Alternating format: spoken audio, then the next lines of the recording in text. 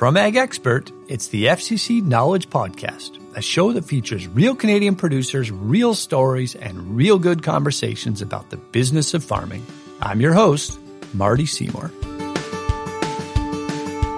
When I was looking to purchase a business, I wanted it to have certain criteria, something that I could feel good about working in every day, and I wanted flexibility in my personal life. And I know a lot of people kind of scoff and laugh at that because they're saying, well, you're in farming, it's very labor intensive, and it is, but you don't mind it so much when you're doing it for yourself.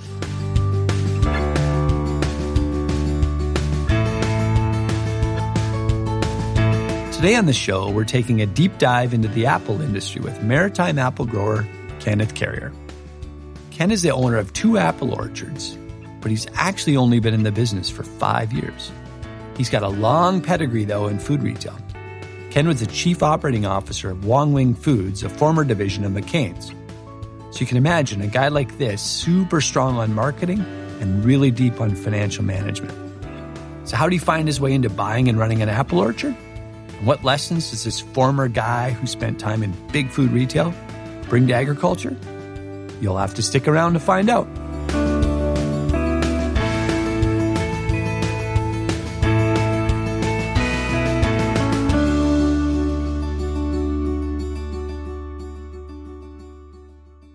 Welcome to the FCC Knowledge Podcast. Today on the show, we got Ken Carrier from New Brunswick. Welcome to the show, Ken. Thank you. Nice to be here. All right, Ken, we typically, like to start off this show by helping the rest of Canada understand where you're at. So where's home? Where do you get your mail? We are actually on the east coast of the country. I live in Moncton, New Brunswick, which is sort of on the southeastern edge of the province. Okay, so now for me coming from the prairies, I love to know what the price of land is everywhere. So what's the price of land out in Moncton? Land value in New Brunswick is actually probably pretty economical when you compare it to other parts of the country. So you can probably get raw land for anywhere between $3,000 to $5,000 an acre. Some of the farmers in, say, northern New Brunswick or in the Florenceville area where McCain would be a big player there might pay double that or 2.5 times that, so $7,000, $8,000 an acre. There's quite a large variant in the pricing, but I'd say compared to other parts of the country, it's pretty economical. So if you were talking about high-end potato land, $7,000, $8,000, I got to think that apple land is at even a bigger premium. Like, do we get into that $15,000, $20,000 an acre? Well, it's not necessarily the land that's your big expense in terms of setting up the orchard. The land is obviously part of it, but if you buy an acre of land for, say, $3,000, there's a bunch of work that needs to happen to set up your orchard. So we always recommend that you drain tile the land. Some people do, some people don't. There's a large deer population in the province, so you need to fence that piece of property so the deer don't feast on your your beautiful new young trees. You also need to buy the trees, which, depending on whether you purchase them from a nursery or whether you do them yourself, you're probably paying anywhere between $10 and $15 a tree, and you're probably putting anywhere between 1,200 to 1,500 trees per acre. And then you've also got a trellis system, kind of like a winery is how I explain it, where you're tying your trees to a trellis system to make sure they're properly supported. So if you're adding that all together, it can add up pretty quick. You can certainly spend $25,000 to $35,000 an acre setting up an orchard. Ken really piqued my interest. As an outsider to the apple industry, I didn't know that setting up an orchard comes with so much overhead expense up front, in addition to the cost of land. You're going to learn that it's no small undertaking to get into the apple business in this episode.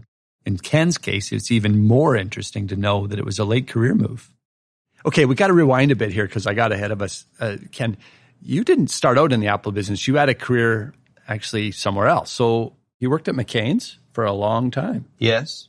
Yeah, I was just shy of 25 years with McCain Foods, yeah. Well, I grew up in the East Coast here. I grew up in a small town called Shediac, New Brunswick. I actually worked in the seafood industry. My dad did that his whole life and his whole career. And I did that growing up. So people had summer jobs. I worked at usually a fish plant doing lobster. Shediac is the lobster capital of the world. So we've got a large seafood and lobster industry in this region. Is that a self-declared statement? Does the neighbor town say they're the lobster capital? Is that a bit of a competition? There was actually a big competition last year, and I think Shediac actually won the lobster capital of the world. Oh, well, there's got to be a trophy with that. Yeah. There's a big, huge lobster actually in Shediac, a big monument there. So Ken grew up around lobster fisheries, which is likely what most of you would have guessed considering that he's from New Brunswick. I also learned that Ken went to University of Halifax and got a Bachelor of Commerce in Marketing and HR. He then gets a job out of university with McCain Foods in Florenceville, New Brunswick. Fast forward a few years, and pretty soon he's running Long Wing Foods, a former division of McCain's. So after a long and accomplished career, you're probably wondering, why does he leave Long Wing and come back to New Brunswick and start growing apples? Let's find out. In 2013, the business got sold. I kind of got caught up in the sale. I ended up having an opportunity to move back home in Moncton, and my parents still live in Shediac, so it's very close. And I worked for Cavendish Farms, which was another French fry company, and worked there for 3 years until I started deciding that I wanted to work for myself. Ken had an itch to become an entrepreneur and get out on his own. He tells me he looked into several different franchise restaurants and even into real estate holdings. Nothing really seemed to be a good fit. Then this opportunity fell in his lap, and he couldn't resist.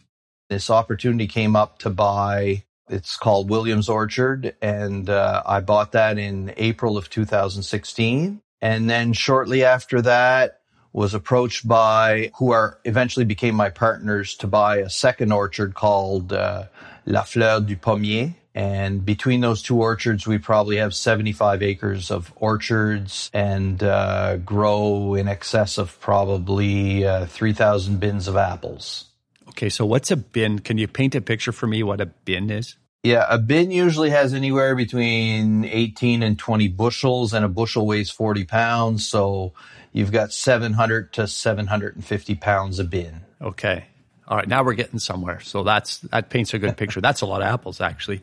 How would that stack up in terms of size relative to your peer group in the apple business? Like, is 75 acres of active orchard a big footprint?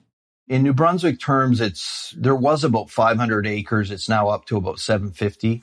So it would be 10% of the acreage in the province. Oh, yeah. So that's obviously a sizable footprint. So you would bring all the challenges that any big agribusiness or farm would have, labor and marketing and all of that. So yeah, for sure. So you could have been anything you wanted. You're, I'll say, going on to phase 2 in your career where you said, I'm going to get off of the corporate path at McCain. I'm going to go into farming. Why apples? Like, you could have been anything. When I was looking to purchase a business, I had a list of criteria that I was looking for, something that I could feel good about working in every day and selling. Like, I wanted the products to have a positive halo and a healthy halo around them. I wanted flexibility in my personal life. And I know a lot of people kind of scoff and laugh at that because they're saying, well, you're in farming, it's very labor intensive, and it is, but you don't mind it so much when you're doing it for yourself. I think you got to have a lot of respect for a guy like this who takes a giant leap into an industry that was relatively new to him. The move seemed to check a lot of boxes for Ken in terms of what he wanted in his next career. But as many of you listening understand, starting a new agribusiness can be incredibly daunting. I was actually very curious about how did he navigate his transition into the new career. So you and your wife in 2016 say, yeah, we're up for this life challenge. Did you buy into a turnkey operation, or yes, did you have a framework that you had to then spend your first days getting going? No, it was pretty much turnkey. Like, most of the apples that are grown in the region are sent to a pack house locally here. That's a central pack house, and Belleville Orchards tends to pack a lot of the apples for the region here. So there was an agreement with them that they would continue buying the apples, and it was fairly turnkey. And I had a lot of experience turning businesses around. So I felt like maybe I could get a little more out of the business. And then, like I said, I've done a bunch of acquisitions for McCain and divestitures for McCain. And another orchard was looking to transition it sort of within the family with another player, but the sellers really didn't know how to go about kind of evaluating what it was worth, and the buyers didn't know what it was worth. So I approached them and said, I'll partner with you guys and I'll help broker the deal. And that's what ended up happening. So then in July 2017, we ended up buying La Fleur du Pommier from 4 owners, and there's myself and 2 other partners that are involved in that business as well. So it sounds to me like a similar experience that everybody has in terms of the expansion question. And maybe I'm not understanding, what was the catalyst to pull the trigger? Was it the idea you had economies of scale you were chasing? Was it just an opportunity buy? Was there something else driving your decision to buy that second farm? It was a little of both, the opportunity, and they had a little bit more of what I'd call newer orchards, like trellised orchards. And they also had some storage facility. So they have some CAs, some controlled atmosphere storage there that they had. I also have that at Williams Orchard, but I just felt like we could share equipment, and the farms are quite close. They're on either side of the Squidouc River. So it's only, an 8-minute drive between farms. So it kind of made sense when you kind of looked at all that together. So did you have a business plan around that expansion move? Yeah, we did. We use, and look, I don't want to plug FCC or anything like that, but it's okay to do that on our podcast. We were working with FCC, and in fact, talking about my first purchase, I was actually working with the bank more than FCC, and then the bank kind of changed 1 week out the parameters. They wanted more of a down payment, so I ended up, I really enjoy working with FCC. I find them flexible. I find them easy to deal with. So we were working with them. We gave them a business plan in terms of what we wanted to do at La Fleur du Pommier to, again, improve that business. Not that it wasn't profitable, but we felt either of these businesses, we want to grow more apples, and we want to grow specifically more Honeycrisp apples to supply the industry. So we put together a plan in terms of how we could do that and how we would improve the financials so we could borrow to kind of fund our expansion.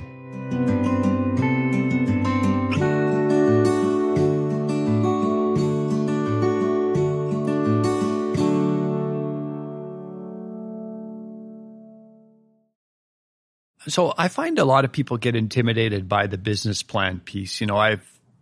Every type of farmer has a different interest in how comprehensive a business plan. Some would rather be doing the agronomy on the farm or the marketing. And I guess, can you walk us through what the business plan looked like for you, maybe how big it was and the key chapters inside of it, or things that you thought would create a compelling vision for your plan?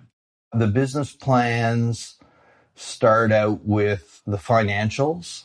So we had historical financials, and we put together a 5-year pro forma in terms of what we felt we could do with the business. Some of the businesses we simplified and actually stopped doing certain activities. In my business experience, sometimes it's as important to remove things from the business as it is to start something new in the business. The nice part about all this is that both these farms had good record keeping, so you could really delve in and see where things were being sold and where they were making and not making money. I made changes relatively quickly to the Williams Orchard, and we stopped doing certain activities, and I really focused that business on being a grower and selling my fruit to the packer. And we have a store that's on the farm that we sell, And that store was open from, call it, early August till April, May. We stopped doing that because we didn't sell enough fruit after the season for it to warrant being open. So we cut that way back. So it really simplified that business and got a lot of the labor costs out of the business that wasn't creating value. Ken's only been in the apple business since 2016. But if you listen to him, it's pretty obvious he's no stranger to maximizing business and productivity. You can hear strategic thinking as he explains every decision. You can expect that after decades of experience working in a big business like McCain Foods, clearly he's got a skill set here that's transferable. So I figured here's an opportunity for us to learn from him. I want to just make sure I understand this right, because I've seen this lots of times, even done it myself, where when I look at the P&L statement and I'm looking at all my expenses, say, well, I'll just cut the big ones or I'll trim this, and there's always unintended consequences. And I'm kind of curious, or if you have advice on how do I know which ones I can cut safely? You know, going into a reasonably new business, something I sort of understand. Like, how did you wrestle that down so that you didn't cut all the things that were going to haunt you 2 years from now? Well, what we did was we categorized our sales. So we don't just lump everything into Apple sales. We would have store sales, we'd have U-Pick sales, and we'd have commercial sales. Some expenses you can't kind of segregate that way, but certainly the labor that was related to the store went towards the store labor. And so I could quickly create P&Ls where I could see where we were making and where we weren't making money. I'll give you an example. One of the places that was an important sales venue for us was we were at the farmers markets. You know, we had a large sales number. We would go to 2 markets every Saturday. And when you start analyzing the costs around getting ready for that, the trucks, the labor to be at the market, you know, just the time and all that, you could kind of quickly see that we weren't making much money. So why are we doing this? So we decided to concentrate more on our store, and we put an emphasis on improving the store and selling more products out of the store, and you know, using Facebook and Instagram to kind of market that store and that we're local. And especially with the pandemic, we saw a huge uptick in the store sales, and we certainly had a loss at not being at the market. But what happened was we didn't have all the expenses related to the market. So it actually improved our financial position. Maybe the other piece of this question, I'm curious. So what about when you double down and invest more, you know, the spend $1 to make $2? Did you do some of that in this journey?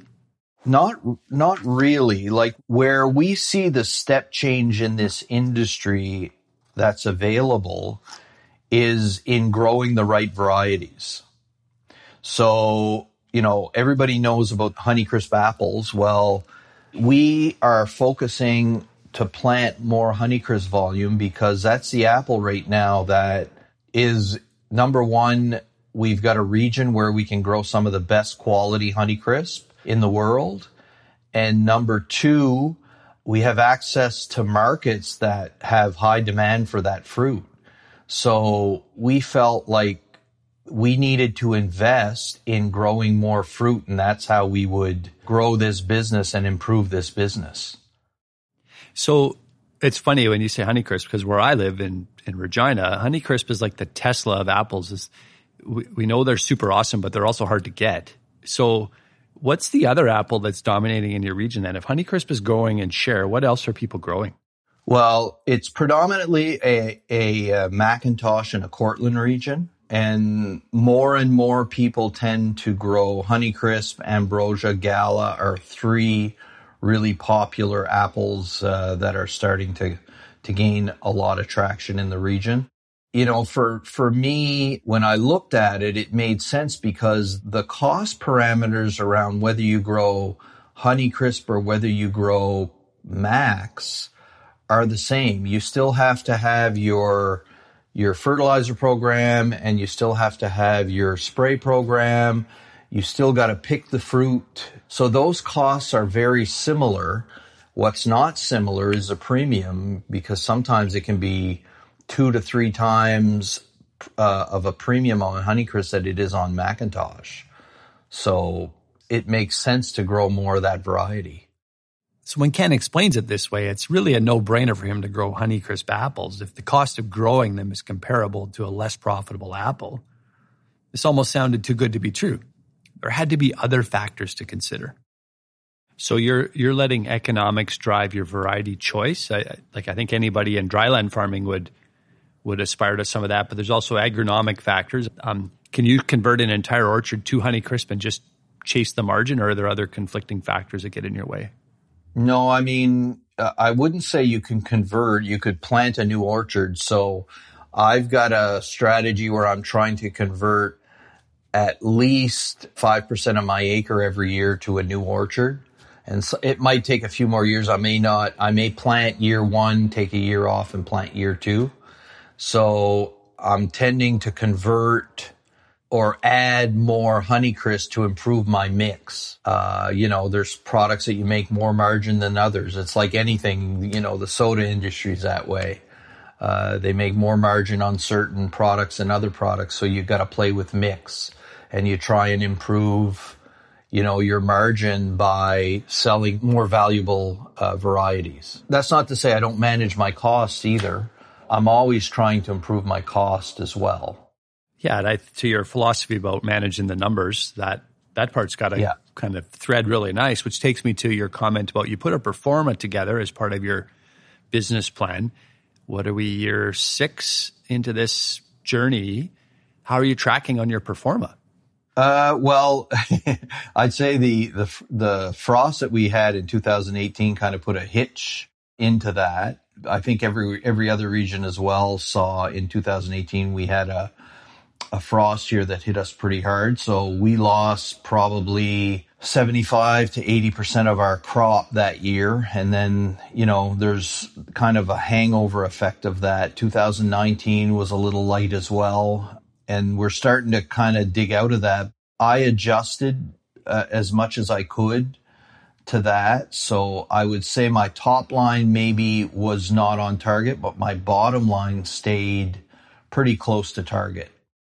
So it sounds to me like the pieces you can't control, which would say be the weather, and I think a lot of our listeners can relate to that. You got to kind of adjust course, but the things you can control, it appears you've been relentless on making sure the cost side has been well managed. Yeah. Yes. Yeah. When I bought this, I really didn't know anything about the apple industry. I didn't know how much it cost in labor to pick. I didn't know how much it cost to do my spray program or insurance or, all the other cost parameters that you have. Well, I've been relentless in collecting data from certainly my farms, but also anybody else that's willing to give me data in terms of creating kind of a low and a high rate to do these activities. So I have things broken down in terms of picking. My first year, it cost me $60 a bin to pick my apples. Well, I've been relentlessly trying to work at lowering that cost in terms of, how I manage the crews, who I use, and, we've been getting that down every year. After the break, Ken's going to walk us through some of his approaches to labor inefficiencies, and he has some really valuable lessons to share on the importance of having a good grasp on your cash flow and having access to strong data. I promise you, there's going to be lots to learn. When I ran Wong Wing, I certainly wasn't doing bookkeeping. And that's always the issue, whether you working in the business or working on the business. I try and keep myself working on the business, not necessarily working in the business. Has all this talk about business plans got you thinking you've got some work to do? I know we weren't able to take a deep dive into the podcast today on all the moving parts around a business plan. But if you're looking for more resources, go to fcc.ca and check out our knowledge tab. Find some more help and support to help you develop your own business plan. The FCC Knowledge Podcast is brought to you by Ag Expert, farm management software designed for Canadian agriculture. Learn more at agexpert.ca.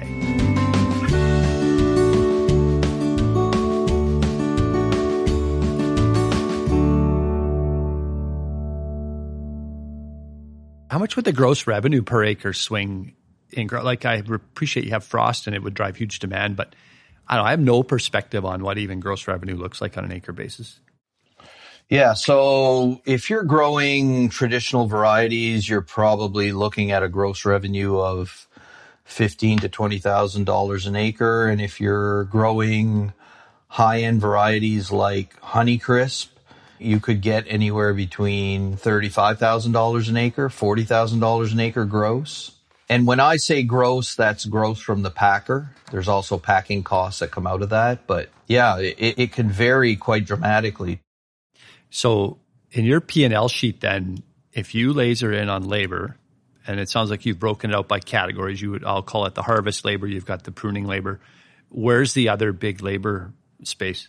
For me, it's the harvest labor and the pruning labor. And I do some of the work myself too, and I pay myself as well. So there's, call it management labor in there. After that, really, you're into your chemical programs. Your packing costs are a big cost as well.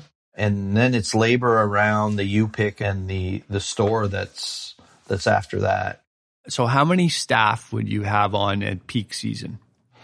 On one farm, we probably have pickers, probably 25 to 30, and we tend to put them in crews of 8 to 10.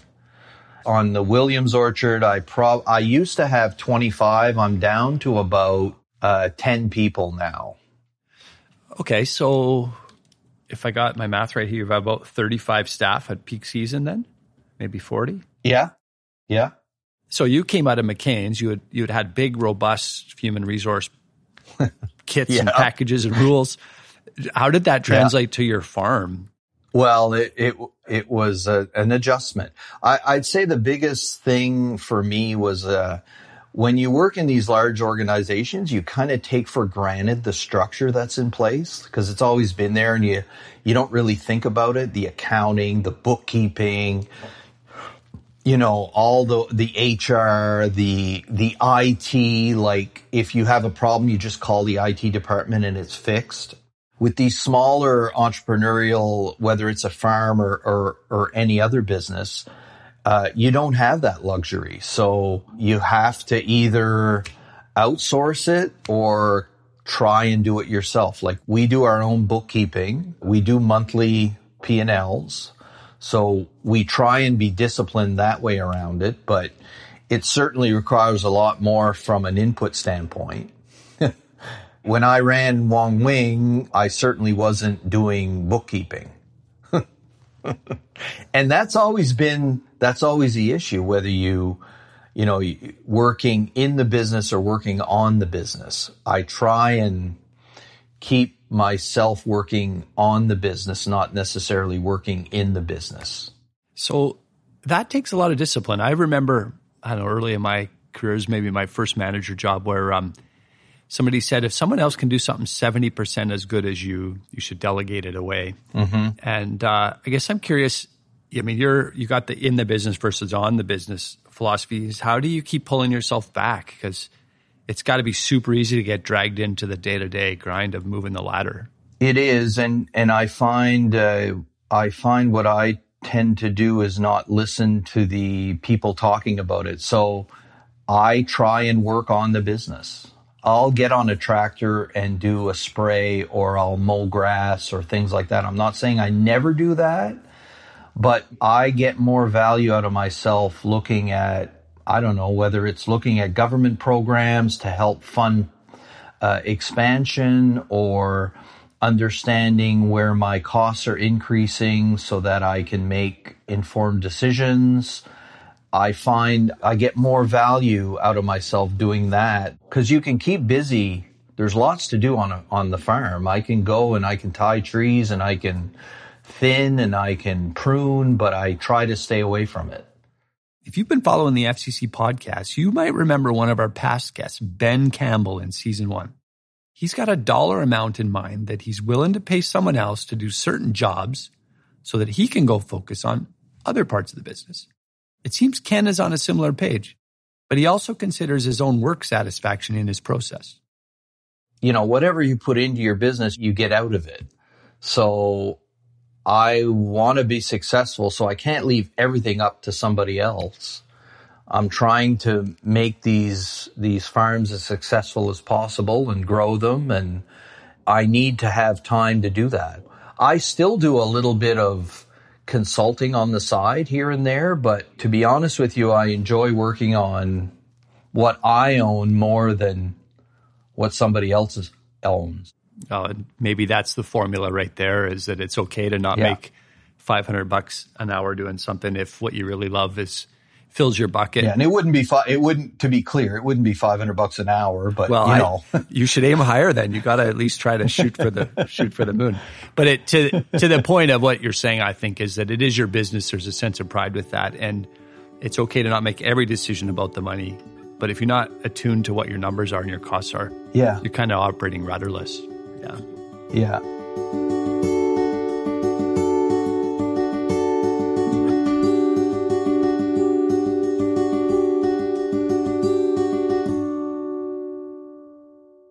So let's go back to kind of when you first got started. If you look back, what's the biggest learning you've had, or the thing that you thought to be true that wasn't once you got into the business?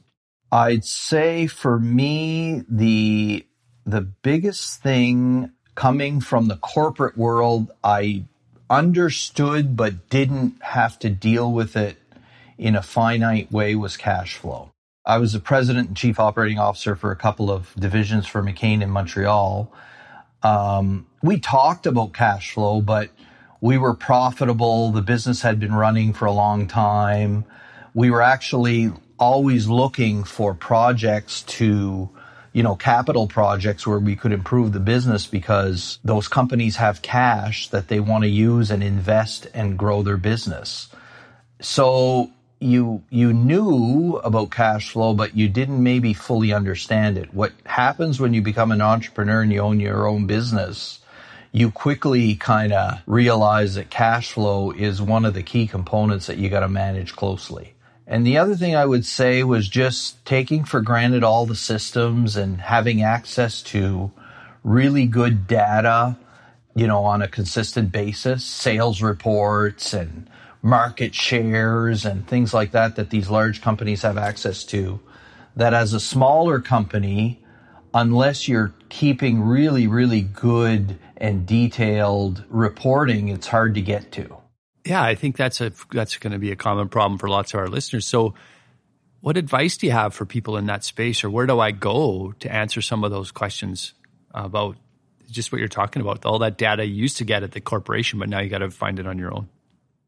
Well, if you're talking about your own internal finances, it starts with good bookkeeping and detailed data entry. In whatever system you're using, it's okay to spend, a day a week or a day and a half a week to be sitting and inputting your data, or having someone to input the data. It's actually important, where, probably a lot of people don't look at it that way. They're like, oh, well, why are you spending so much time in the office? You're not out here helping to prune. But for me, it's one of the keys. So I spend as much time as I can on that. And if you can afford it, if the businesses are large enough, you hire a full-time bookkeeper or a full-time accountant to kind of help you make, those inputs so you can make informed decisions going forward. Ken emphasizes again and again how important good record keeping is. That's something that we've heard in season 1, and we hear it episode in and episode out. It probably isn't a bad time to remind everyone that our season 2 sponsor is FCC Ag Expert. If you're looking for a great farm management software, head over to agexpert.ca to learn more about Ag Expert Field and Ag Expert Accounting. Do you put that same investment into your self-learning or self-improvement? If you said a day, a week, a month that you're doing data entry, What's it like on the learning side, and how have you addressed that? I would say I took a longer approach to understanding the apple industry. So, like I said, I bought the first orchard in 2016, the second orchard in 2017. We traveled extensively with the IFTA, which is the International Fruit Tree Association. So we've been to Washington State, which is probably the largest growing region for apples in North America and maybe even globally. We've been to New Zealand with the IFTA on a 2.5-week apple tour. We've been to Italy and France and Germany to look at different equipment. And we've been to New York is another large region. We consistently are conversing with our counterparts in Nova Scotia to kind of make sure that we're sharing best practices. And I always say, like, it's not necessarily in like a university learning type environment, but what you're doing is if you can take one of those trips and get one key nugget of information, it pays for that trip. The other thing is having mentors. I'm new to the industry, so I immediately aligned myself with who I thought was one of the better growers in the region, and I work with them really closely. Like I work there 2 days a week helping them out, so they lean on me for business advice, and I kind of lean on them for apple and agronomy advice, because I'm not an agronomist by any means. You know, it sounds like you're subscribing to a bit of my philosophy about diversity of thought, and all that travel and seeing other things just stretches your brain to where you can steal the best ideas and make them your own. So yeah, maybe I'll get to my last question here, which is one of my favorite ones. And I'll say, don't go back to just when you started apples, but maybe all the way back to your career. And what advice would you give your 20-year-old self? Geez, that's an interesting question. I would say for my 20-year-old self is to be open to new ideas. Because when you're younger, you tend to want to think you know everything, and you don't. For sure, you don't. So learn as much as you can. Like I always enjoy learning, and I try to learn whether I'm traveling or whether I'm working on a project. There's always things to learn about. So, learning is a lifelong endeavor, and you should try and do that at all times. I really enjoyed working in the marketing space and running those companies for McCain Cavendish. So I did that for 25 years. It led me to this, and I'm enjoying what I'm doing now. So find something you enjoy, and life's too short to be miserable working a job and not enjoying what you're doing. Oh, I think that's great advice to wrap the podcast up. Thanks, Ken, for your insights as well. And thanks for joining me today on the podcast too. I appreciate you giving your time. I think we got lots of great content in there and some actionable items for some of our listeners. So I appreciate it. I appreciate the time you've given me.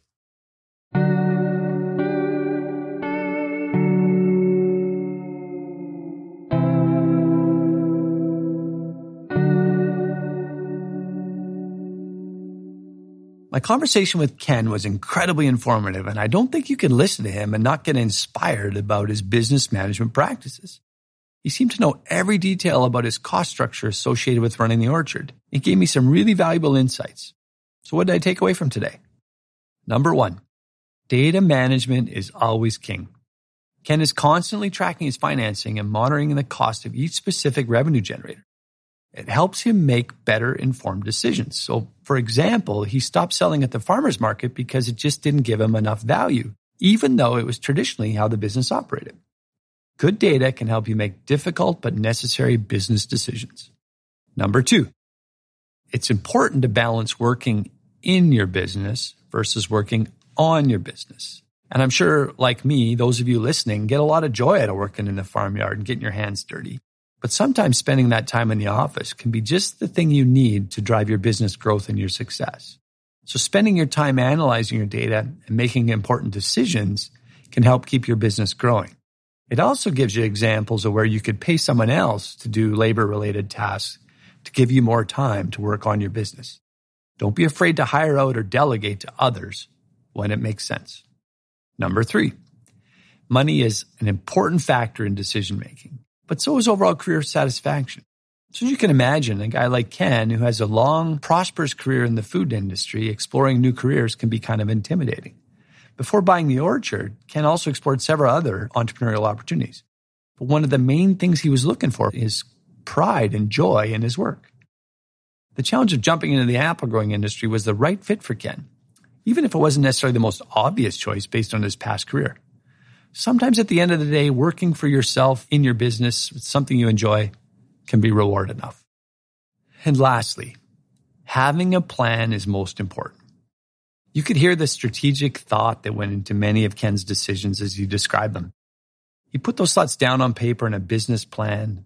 It wasn't absolutely the only part of his success, but it was a big element in terms of how he was able to take his 5 years in the apple industry, reinvent his business, and really show up and move things forward. It was all anchored in a good plan. Well, that's it for today, folks. Hope you really enjoyed our show.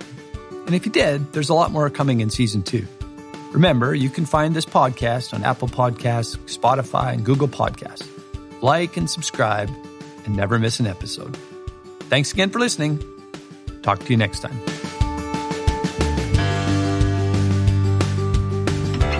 This podcast has been brought to you by Ag Expert, a farm management software designed for Canadian agriculture. Learn more at agexpert.ca. The FCC Knowledge Podcast is a Farm Credit Canada production, produced in collaboration with Roman Empire Studios. Audio editing and mixing performed by David Roman of Roman Empire Studios in Regina, Saskatchewan.